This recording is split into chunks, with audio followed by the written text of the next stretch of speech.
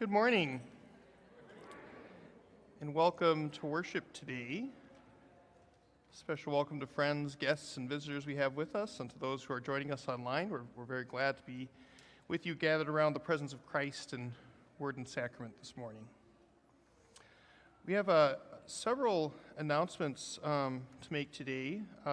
First of all, you're probably mostly aware that we had to cancel our Ash Wednesday service this year due to the weather, but we are going to have a time for imposition of ashes following the hymn of the day today. So if you felt like you missed out on getting your ashes on your forehead or on your hand this year, there will be an opportunity for that as we begin our season of Lent. We're also, you'll notice as we get into our bulletin today, that we're introducing a new liturgy for the season of Lent, a liturgy called Sighs Too Deep for Words. It was a liturgy commissioned by a few Lutheran congregations in the Twin Cities in response to the 50th anniversary of the ordination of women in the LCA, the 40th anniversary of the first woman of color ordained in the LCA, and the 10th anniversary of LGBTQIA+ people being able to serve as pastors and deacons as well. So that was the anniversary that they were celebrating. So the liturgy centers the experiences and the places in the Bible, the experiences of women in the Bible and in everyday life. So you'll notice that in the language. That's kind of part of an emphasis here the past few years at Trinity, where we're trying to expand our language and imagination for the divine. All that being said, it's a new liturgy. It'll probably take us a little bit to learn.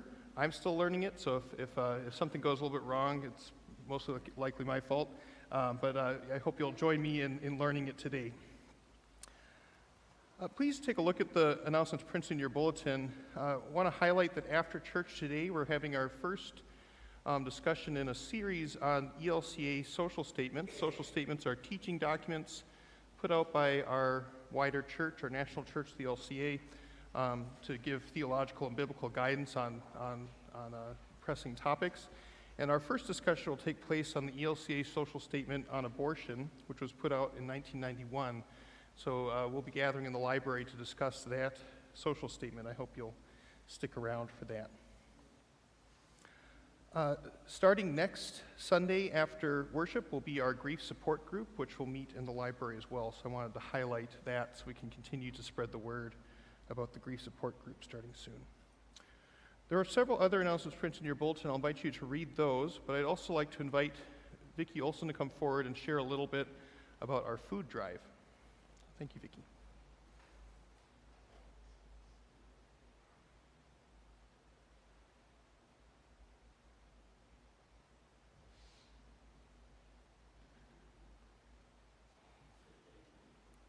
Good morning. Okay, I'm not sure if some of you might have read on the Trinity Lutheran membership Facebook page, but Kathleen Dornan actually started something, and I chimed in on it, and Dina Hipke, thanks to her, she also chimed in on it, and we found out some more things. So what it was is what she was discussing Lent with some friends, is what Kathleen said, and she remembered someone giving up coffee and had to promise all those near her and dear to her that she would not give up coffee ever again. So right there I started laughing, and which is great. And so this year Kathleen actually decided that for Lent she wanted to give something to those who have been less fortunate than she has, and she thought to carry it over into Trinity. So she called the Goodman Center, the food pantry, and she wondered what would be helpful. And they actually said that there's a whole wish list out there on the web of what they actually really need. But then they thought, well, you know what?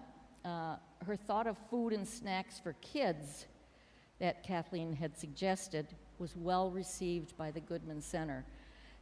They had said that sweet cereals are really needed right now, even though they might not be healthy, but kids don't always like the healthy. They like them to eat, and some of them are okay, and they would give them, in moderation or whatever. But so they said, let's look at some of that. And so that's what we've decided is we're going to do some of that. Still some healthy stuff. I mean, if you want to bring healthy stuff, that would be great.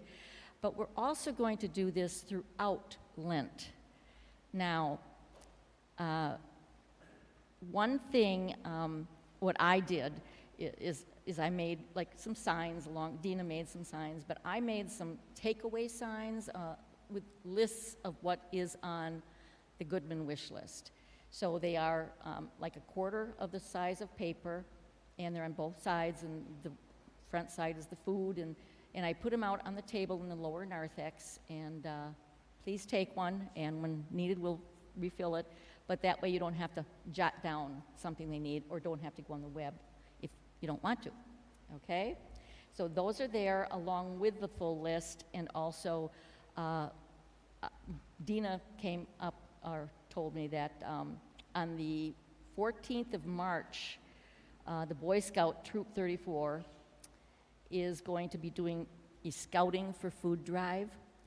They will be collecting anything that we bring, and you put it on the lower narthex table, and we'll get it into bags and boxes, and the Scouts will take it to the food pantry on the 14th.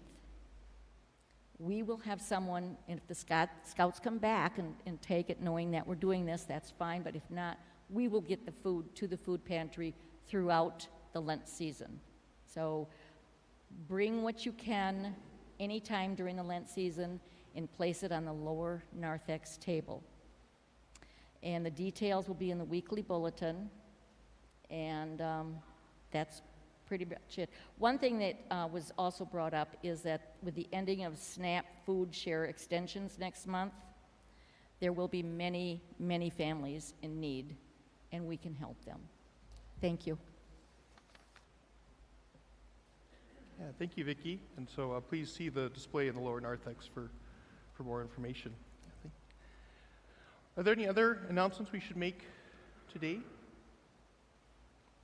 If not, we will begin our service with our prelude music.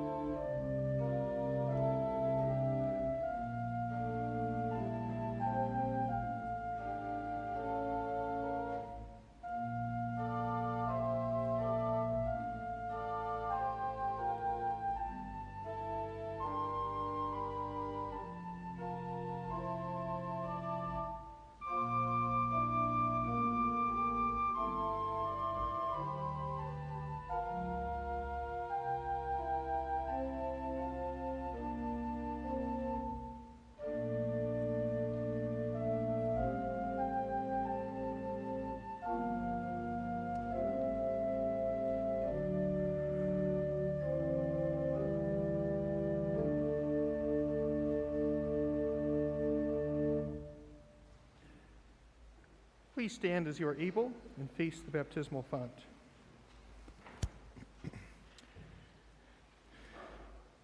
As we gather for worship, let us come to God in silence, offering in prayer our sighs and breath.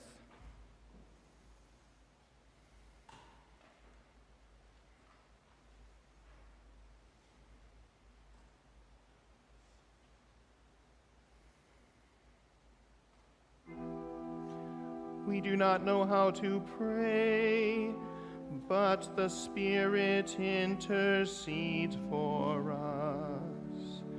With sighs too deep for words. With sighs too deep for words. Praise our wonderful Maker, who wove our bodies from the depths of the earth, hems us in behind and before, and will knit us back together. Amen. Jesus said, "Love God with all your heart, soul, and mind, and love your neighbor as yourself." But we have sinned in thought, word, and deed, by what we have done and by what we have left undone. Have mercy, O God. Forgive us, renew us, and lead us.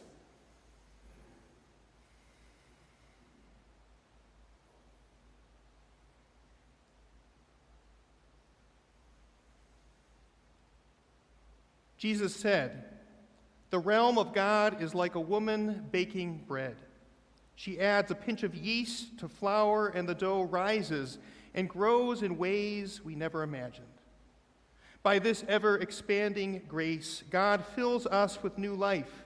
We are freed to love our neighbors as God first loved us. Amen.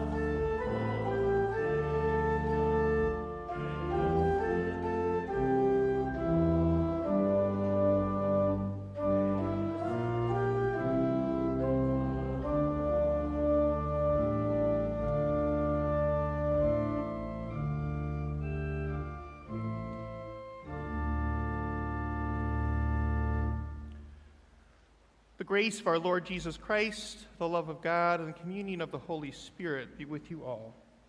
And also with you.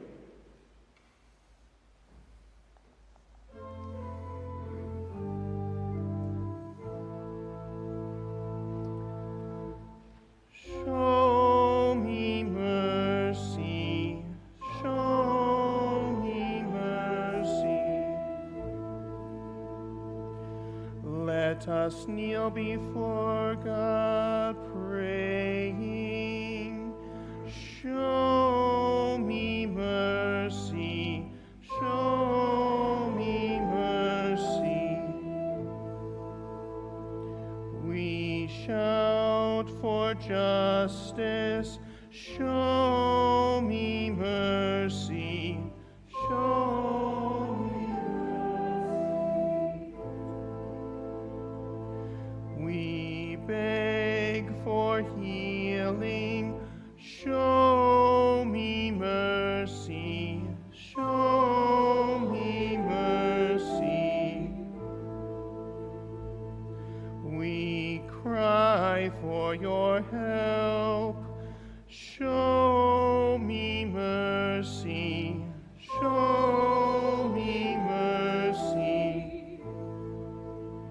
We demand your presence, show me mercy, show me mercy. Let us rise together.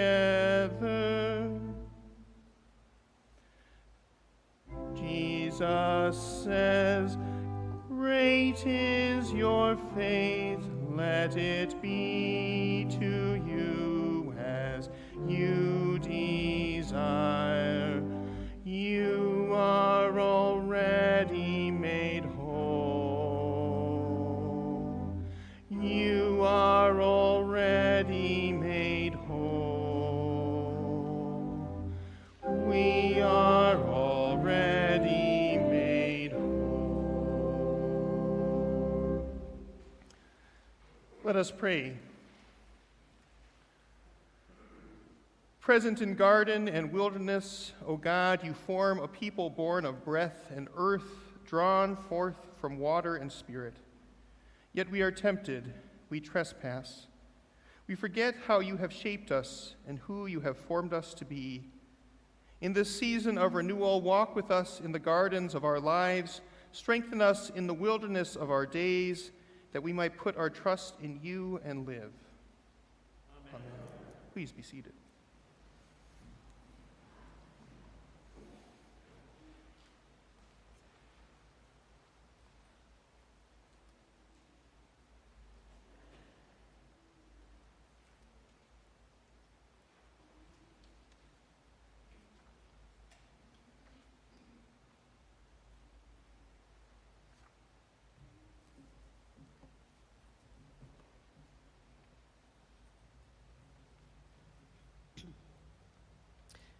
The first reading is from the second chapter of Genesis.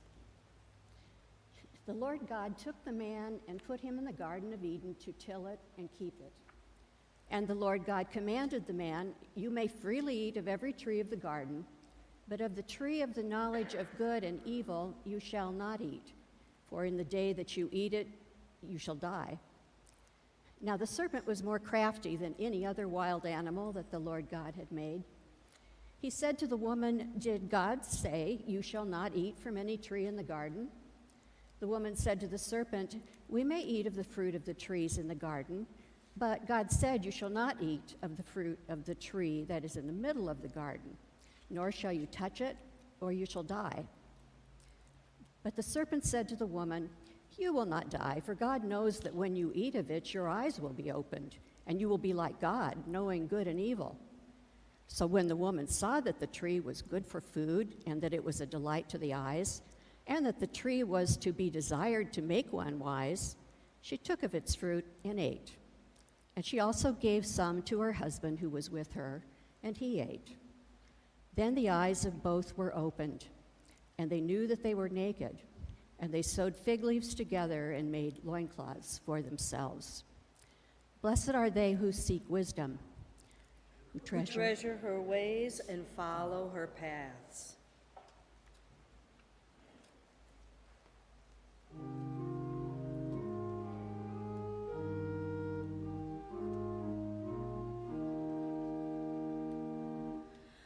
Mercy embraces those who trust in the Lord.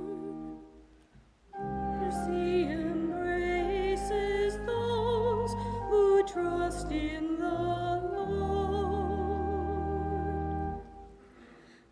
Happy are they whose transgressions are forgiven, and whose sin is put away.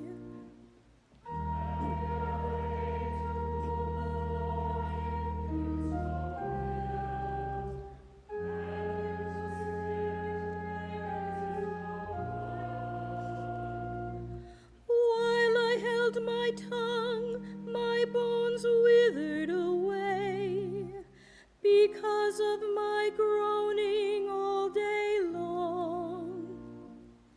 For your hand was heavy upon me night and night. My moisture was dried up as in the heat of summer. Mercy embraces those who trust in the Lord. Then I acknowledged my sin to you and did not conceal my guilt. I said, I will confess my transgressions to the Lord.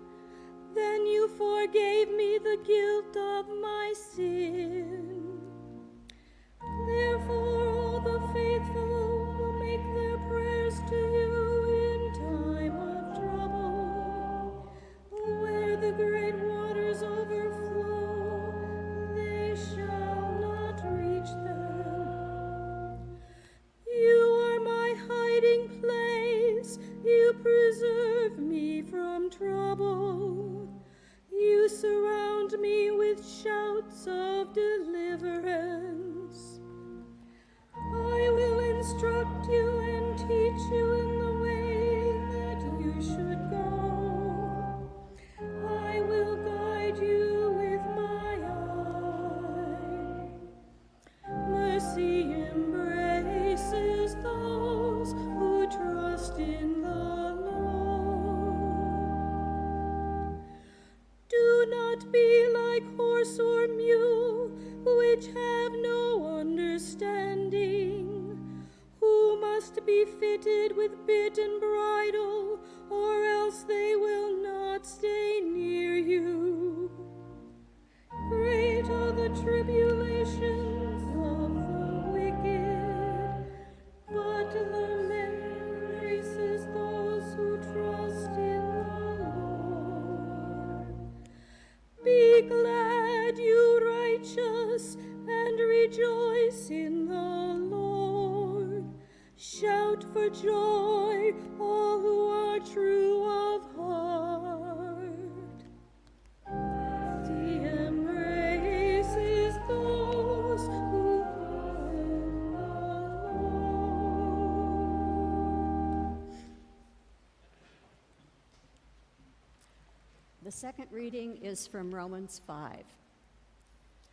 Just as sin came into the world through one man, and death came through sin, and so death spread to all because all have sinned.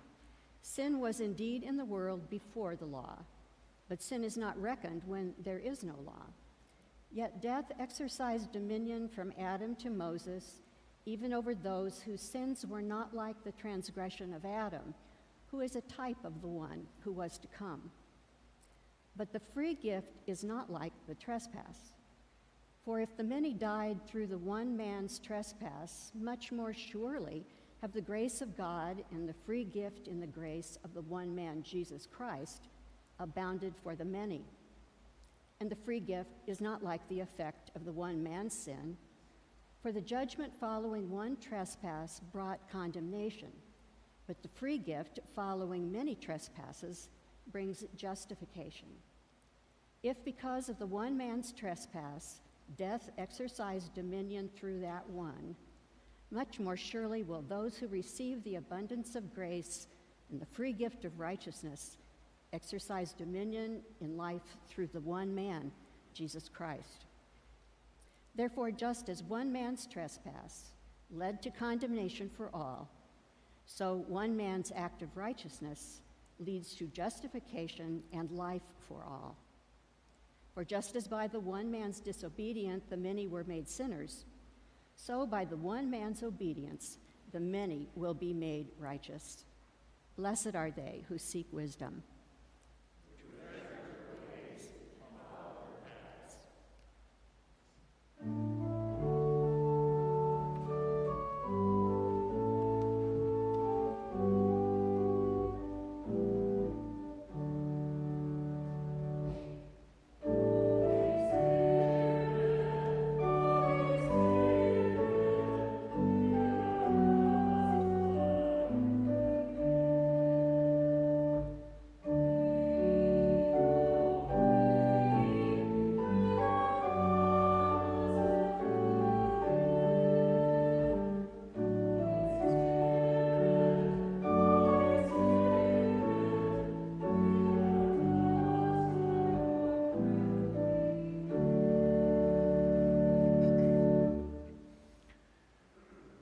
The Word made flesh dwells among us, full of grace and truth.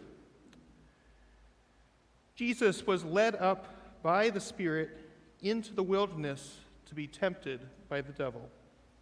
He fasted 40 days and 40 nights, and afterwards he was famished. The tempter came and said to him, "If you are the Son of God, command these stones to become loaves of bread." But Jesus answered, "It is written, one does not live by bread alone, but by every word that comes from the mouth of God." Then the devil took him to the holy city and placed him on the pinnacle of the temple, saying to him, "If you are the Son of God, throw yourself down, for it is written, he will command his angels concerning you, and on their hands they will bear you up, so that you will not dash your foot against a stone." Jesus said to him, "Again it is written, do not put the Lord your God to the test." Again the devil took him to a very high mountain and showed him all the kingdoms of the world and their splendor. And he said to him, "All these I will give to you, if you will fall down and worship me." Jesus said to him, "Away with you, Satan, for it is written, worship the Lord your God and serve only him." Then the devil left him, and suddenly angels came and waited on him. This is the gospel of Jesus Christ. Praise to you, word of life. Please be seated.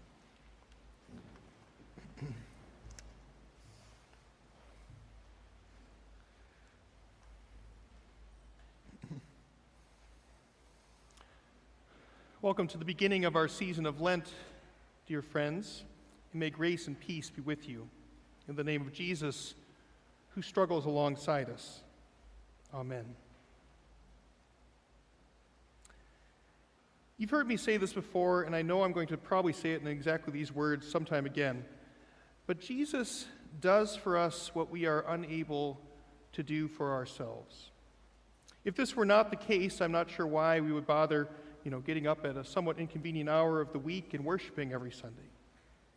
If we could make things right between us and God on our own, by our own merit, by our own insight or wisdom, by our own strength, we could just as well have stayed home.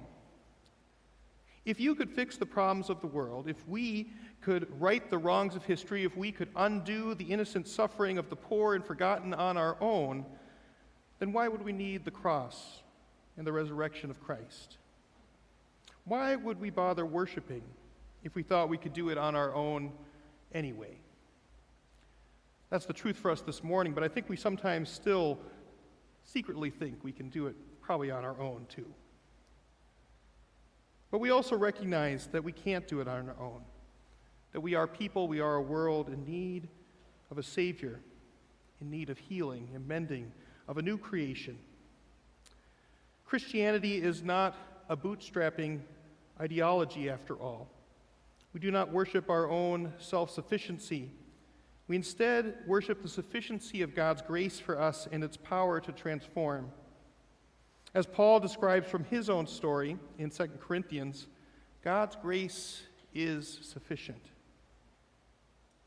God's grace is sufficient for us, for you, and we need Jesus because he has accomplished for us all that we are unable to accomplish for ourselves. And he is therefore worthy of our praise, worthy of getting up for on a Sunday morning, worthy of our worship. Jesus is why we bother being here today. Amen? Every year on the first Sunday in Lent, our schedule of readings serves up a version of the temptation of Christ by the devil in the wilderness.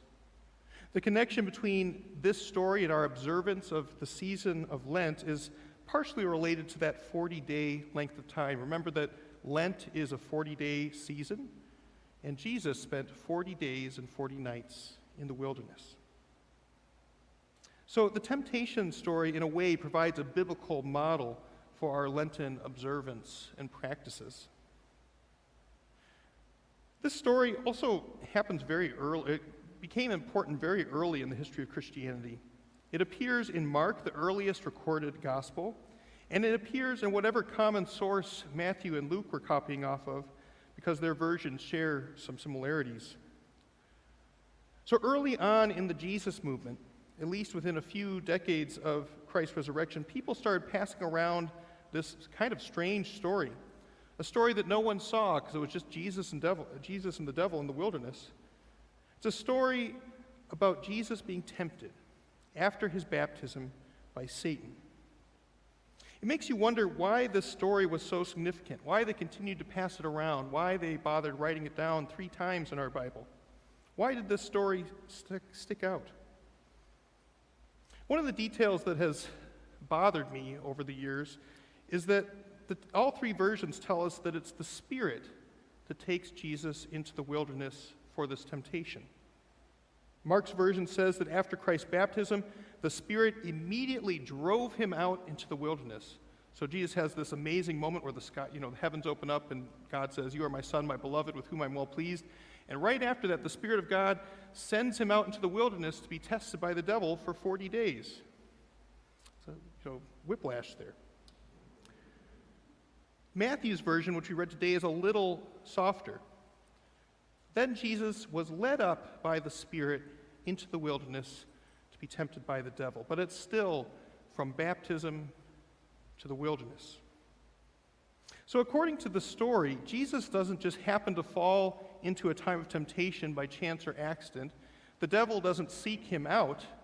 Instead, Jesus is intentionally led by the Spirit of God into a struggle with the forces that defy God. This isn't the devil's doing, this is the Spirit's doing, at least initially.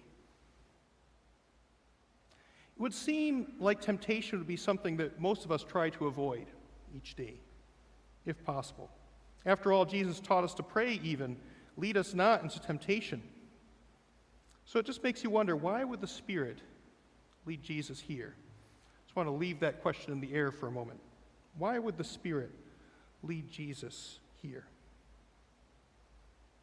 All of our readings for today invite us to consider the distance that has opened up between us and the God who created us, a gulf that we cannot cross on our own. Our reading from Genesis, our first reading, recalls the primordial story of Adam and Eve, the first humans in the garden. And according to this story, they are surrounded by abundance. They have everything they could ever need. This is supposed to be paradise. They have friendship with God. They have friendship with each other. They are in harmony with all creation. But even in that moment, it makes you think, if you had everything you could ever dream of, would you still want more? Even in that moment, they wanted more. And a serpent begins to whisper to them, "You could be more than a creature on God's good earth.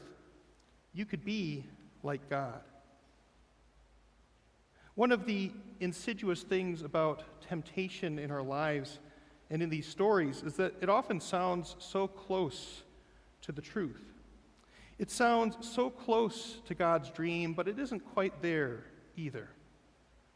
It reminds me of a story of an art dealer in 1983 who came to the Getty in California with this incredibly rare sculpture, ancient sculpture from the 6th century BC, and wanted $10 million for it. This is the opening story of Malcolm Gladwell's book, Blink, if you've ever read that book. But so this art dealer comes with this incredibly rare statue and says, I want $10 million for it. And so they start to run all these tests on it, right? They're like, well, we'll test the marble to see if it's about the same age. We'll check all the paperwork that came with it to see kind of if we can trace who owned it through the centuries. Most of those things seem to check out. But they had 3 different art historians separately come in, and as soon as they saw the statue, they said, don't buy this statue, it's a fake. But they had nothing more than their gut feeling to say, like, it just doesn't look right. And so the Getty wasn't exactly sure what to do. But it turned out over time that the art historians who were just going off their gut feeling looked at it. It looked close. It looked kind of like it. It passed both the tests. But in the end, the story kind of started to fall apart. They discovered they could age the marble with potato mold. Some of the paperwork turned out to be fabricated. But just the point being that sometimes something can look so close to what the real thing and just be a little bit off. And I think that's what's strange about both the story in Genesis and the story in the wilderness. Some of the things seem so close to God's dream for us, but they're not quite there.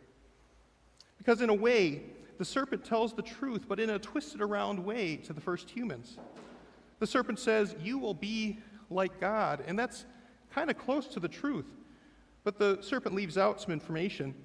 Adam and Eve are already like God, after all. Just a few verses before this, Genesis says they are created in the image and likeness of God.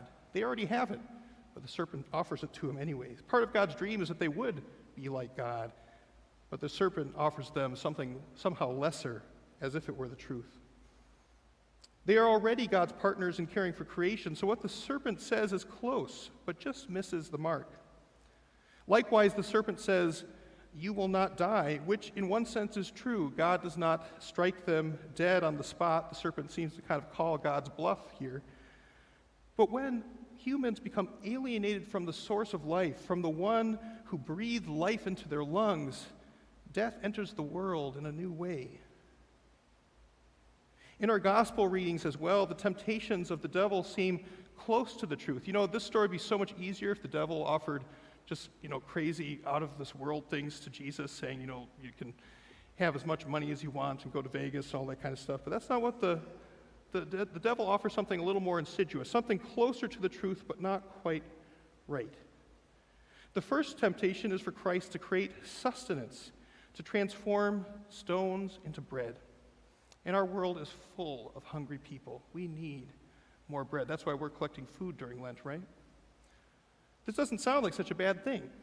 There are a lot of hungry people, and Jesus himself will later on feed a crowd of 5,000 people. So why not create food now?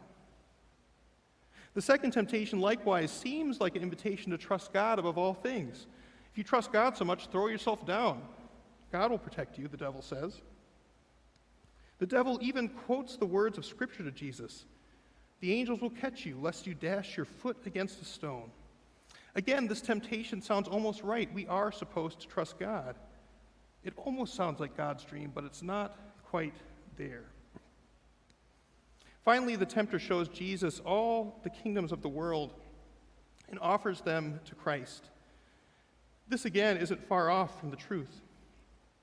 Jesus will one day reign over all kingdoms, but Satan offers them to him apart from the way of service and the cross. My point is that temptation is almost an elemental part of our reality. There are a lot of counterfeits. We are like the Getty Museum looking at a $10 million sculpture, but sometimes it turns out to be a fake. Often the temptation is not the obviously bad, but the twisted around good, the good that just misses the mark. There are so many counterfeits for God's dream that it can be hard to know what is right or true. This is why, remember I said we'd come back to that question, why did the Spirit lead Jesus into the wilderness? And this is where I'm hearing an answer to that today. This is why I think the Spirit leads Jesus into the wilderness after his baptism. Early Christians treasured this story not because it showed us some kind of insight into Jesus' inner world. I think if we're trying to guess what Jesus was thinking at any given moment, we'll probably just sit here guessing for the rest of eternity. But they treasured this story because it showed Jesus entering the struggle on our behalf. and Jesus accomplishing for us what no other human could seem to figure out before him. Jesus refuses all of the counterfeit options that are offered to him and stays true to the vision of God for the universe. That Jesus, and I've said this before too, was congruent with God's will and vision for the world, a vision that places self-giving love and service on the throne. This would seem to be Paul's interpretation in Romans 5, which we had as our second reading. According to him, sin entered the world through these primordial figures, Adam and Eve, through disobedience, through missing the mark just barely. And so in order for this to be overcome, another person came who was able to be congruent with God's dream for the world. The Jesus we have doesn't float above our realities, challenges, or confusions. Instead, Jesus enters the mess. Jesus enters the struggle with temptation on our behalf and comes out on the other side of it. He contends with the forces that defy God all the way to the cross for us, for you. In Martin Luther's hymn, "A Mighty Fortress is Our God," the one verse that says, "A champion now rises to fight, struggle alongside us, whom God himself elected," meaning Jesus enters the struggle on our behalf. Several commentators note that Jesus' testing mirrors the testing of Israel in the wilderness. The story quotes Deuteronomy all over the place. In Deuteronomy 8, God reminds the people that they are to spend 40 years in the wilderness in order to test what was in their hearts and whether they would keep the commandments. In the story of Jesus in the wilderness, then, Jesus passes the test that humans before him were not able to pass themselves. Now, most of us have a somewhat negative view of testing. I think it conjures for us, sitting in a classroom and hoping we pass a test. But there's a positive sense, too. I think of all of the testing that's taken place these past few years related to COVID. Having a reliable test can be incredibly useful to weed out what is true and what is false, right? And above all, testing can help us sort out counterfeit options from the real one. And so here at the beginning of Lent, we get this story where Jesus is tested for us on our behalf, and he comes out on the other side. In other words, saying, this isn't a counterfeit Messiah, this isn't a counterfeit hope, this is the real deal. This is the Messiah that's worth following, that's worth taking up your cross and following. This is the one that can pass the test on our behalf, who can set things right. With Jesus, we begin these practices, these Lenten practices, and there's not a rule book for how you practice Lent, but the traditional practices are fasting and almsgiving and prayer and repentance, self-examination. And in some ways, these are preparation for those times of trial, preparation for those times of temptation. That we enter with Jesus into this wilderness time, trusting that if we follow him, we will get the real deal. And so I encourage you to engage this Lent, looking to Christ, the one who enters the struggle on our behalf, a champion whom God elected for us. Amen.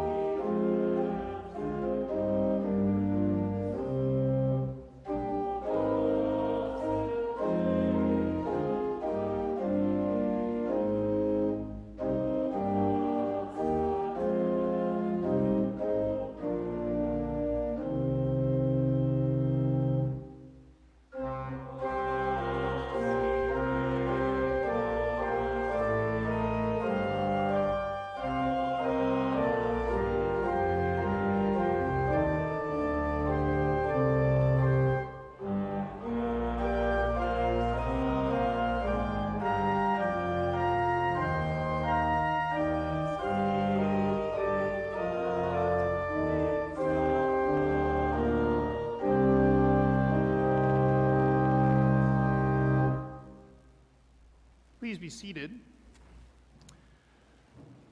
Since we weren't able to impose ashes on Wednesday, we are now providing an opportunity for those of you who would like to receive ashes this Lent to come forward.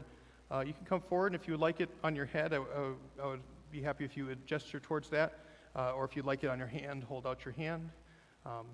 And if you prefer not to have ashes today, you may stay in your seat. Let us pray.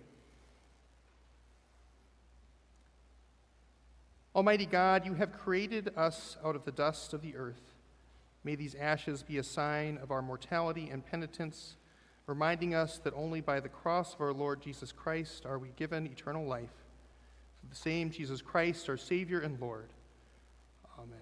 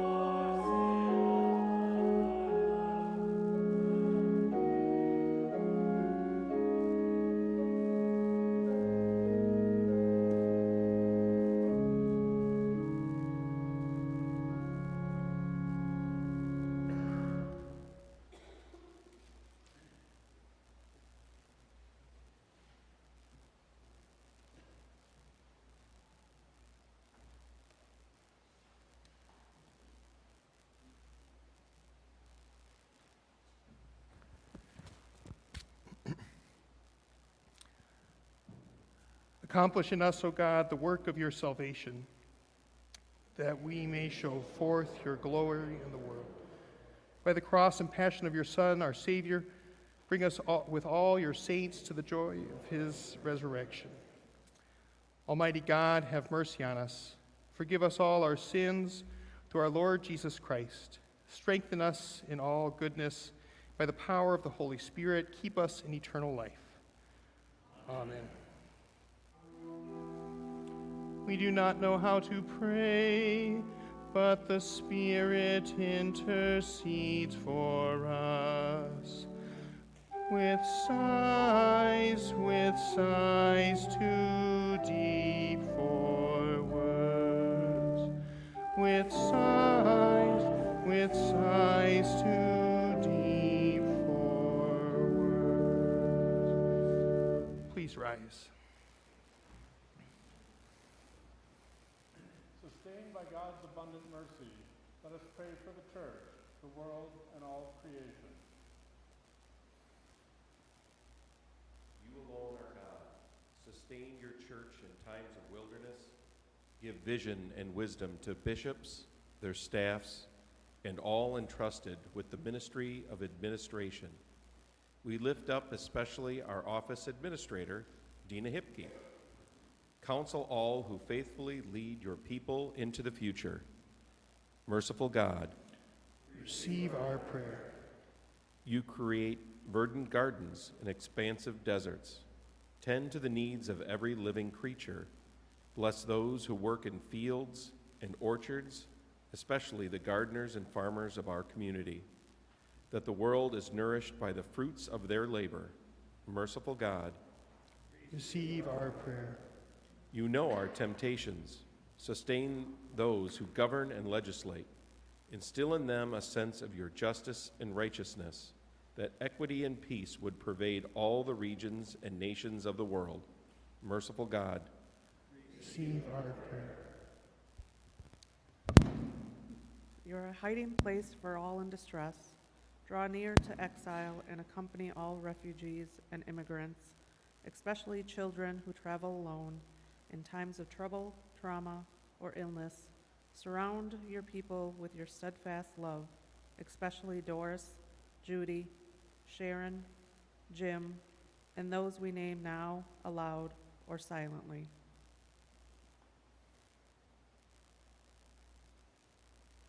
Merciful God, Receive our prayer.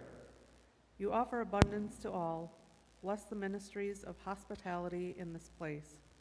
Care for those who tend to the needs of others, especially worship greeters, coffee hour hosts, and nursery attendants. We pray for Chuck and our ushers and for the members of our lay ministry and congregational life commissions. Merciful God, Receive our prayer. you alone are God. We praise you for the faithful departed in every age. Unite our prayers with theirs until our wilderness journey is complete and we rest in you. Merciful God, Receive our prayer. We lift our prayers to you, O God, trusting in your steadfast love and your promise to renew your whole creation. Through Jesus Christ, our Savior. Amen. Let us greet one another with a sign of this Spirit-filled peace. The peace of Christ be with you always. Let's take a moment to share a sign of peace with those around you.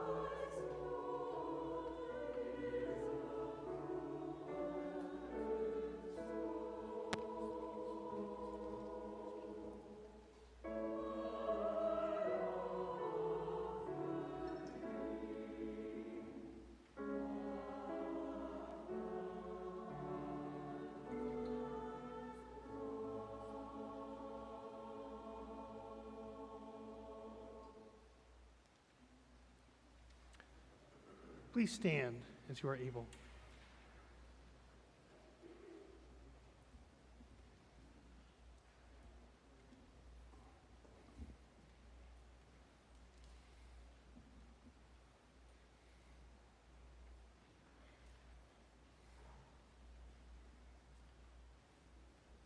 Let us pray. Generous God, we give you praise. Hallelujah. You freed the widow from her debt by transforming a small jar of oil into countless overflowing vessels. You liberate us from sin and death by the abundance at this table. Multiply these gifts and fill us with your Spirit, so that we may embody Christ and enflesh your radical freedom.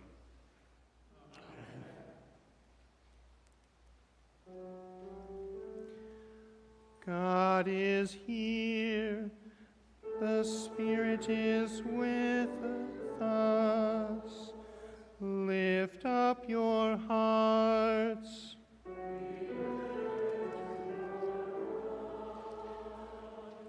Let us give thanks to the Holy One and Holy Three.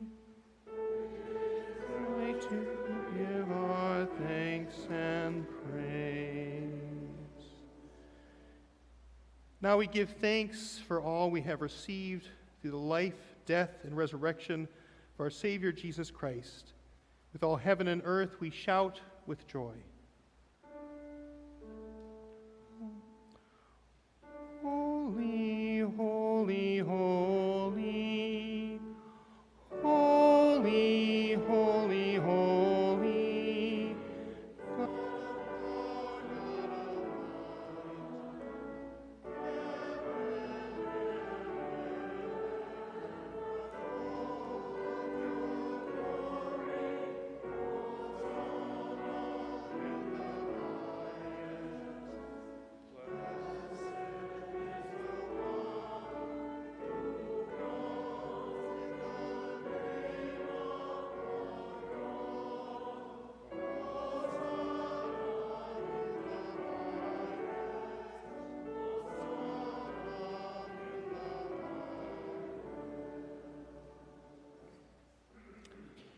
All thanks and praise are yours, O God, for in Christ you became incarnate in a human body. By your flesh we are freed from sin, death, and all that holds us captive.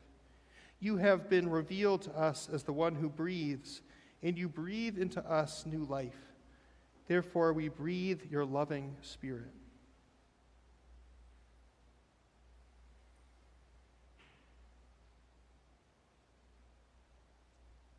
With the prophet Ezekiel, we cry out, breathe, oh breathe, breathe upon us that we may live. We remember on the night in which he was betrayed, our Lord Jesus took bread, gave thanks, broke it, and gave it to his disciples, saying, take and eat, this is my body, given for you. Do this for the remembrance of me. Again, after supper, he took the cup, gave thanks, and gave for all to drink, saying, this cup is a new covenant in my blood, shed for you and for all people for the forgiveness of sin. Do this for the remembrance of me. Groaning in expectation with all of creation, we proclaim the mystery of faith. Christ has died, Christ is risen, Christ will come again. Breath of God, in this bread and cup, you bring new life to this community. May your Spirit intercede for us with sighs too deep for words, so that we might be made one body in Christ. Breathe, oh breathe, breathe upon us that we may live. Revive our faith, infuse us with your peace, and reveal to us your justice, so that we might witness to the resurrection in all that we say and in all that we do. All thanks and praise to you, O God, Holy One and Holy Three. Amen, amen, amen, amen. Gathered into one by the Holy Spirit, let us pray as Jesus taught his friends to pray. Heavenly God, giver of life, holy is your name. Your realm come. Your will be done on earth as in heaven. Give us today our daily bread. Forgive us our sins as we forgive those who sin against us. Save us from the time of trial and deliver us from evil. For you reign in power and glory, now and forever. Amen. Please be seated while we share some instructions for communion. Communion today, you'll come to the side aisles and come forward. Where at the front of the side aisles, there are these two tables where you'll pick up an empty cup and bring it with you to the railing where it will be filled with wine. You'll receive bread as well at the railing, but if you need gluten-free or grape juice, those are also at these two side tables. Just pick them up on your way and bring them to the railing. After communing at the railing, you'll return down the center aisle and place your cup in the bowl here by the center aisle. We want all friends, guests, and visitors to know that you are welcome to commune with us today because this is the Lord's table and the invitation comes to you from Christ. We extend our communion and our fellowship to those joining us online or by phone. We are glad to be gathered today with you around the presence of Christ. Just briefly before the invitation for communion, after the invitation, we'll be doing Grace Upon Grace, which is this liturgy's Lamb of God. And I'm going to be singing the leader part, so I'm not going to start communing people until after we sing that. So just to give you that heads up. Receive this invitation to communion. Wisdom has prepared the food, poured the wine, and set her table. She calls, "Come, all are welcome to eat and drink."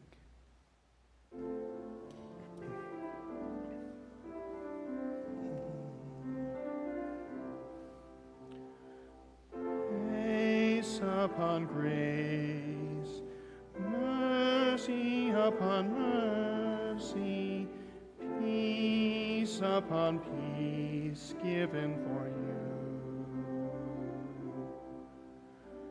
The Word made flesh dwells among us, full of grace and truth. Grace upon grace, mercy upon mercy, peace upon peace given for you.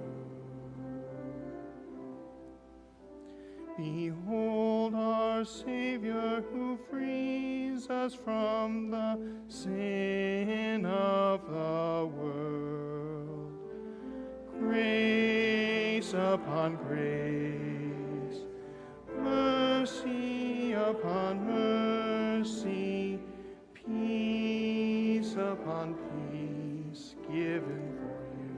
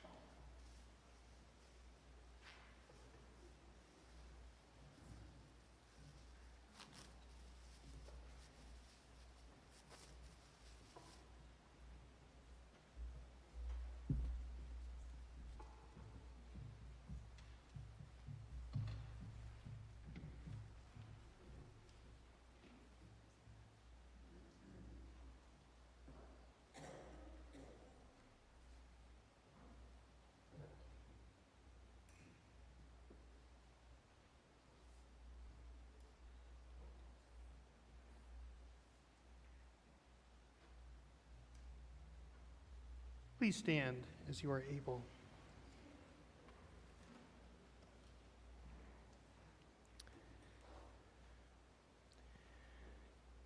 May the body and blood of our Savior Jesus Christ strengthen, keep, and unite us now and forever.